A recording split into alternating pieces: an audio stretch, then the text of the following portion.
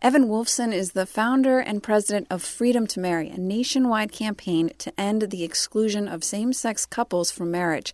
Currently, the state of West Virginia makes no allowances for same-sex couples to wed. Couples who live here and who get married in the 17 states that do have the freedom to marry can come back home, and they will be respected as married by the federal government. But West Virginia continues to discriminate against them. Wolfson says that discrimination is currently being challenged by a lawsuit brought by Lambda Legal on behalf of 3 couples within the state.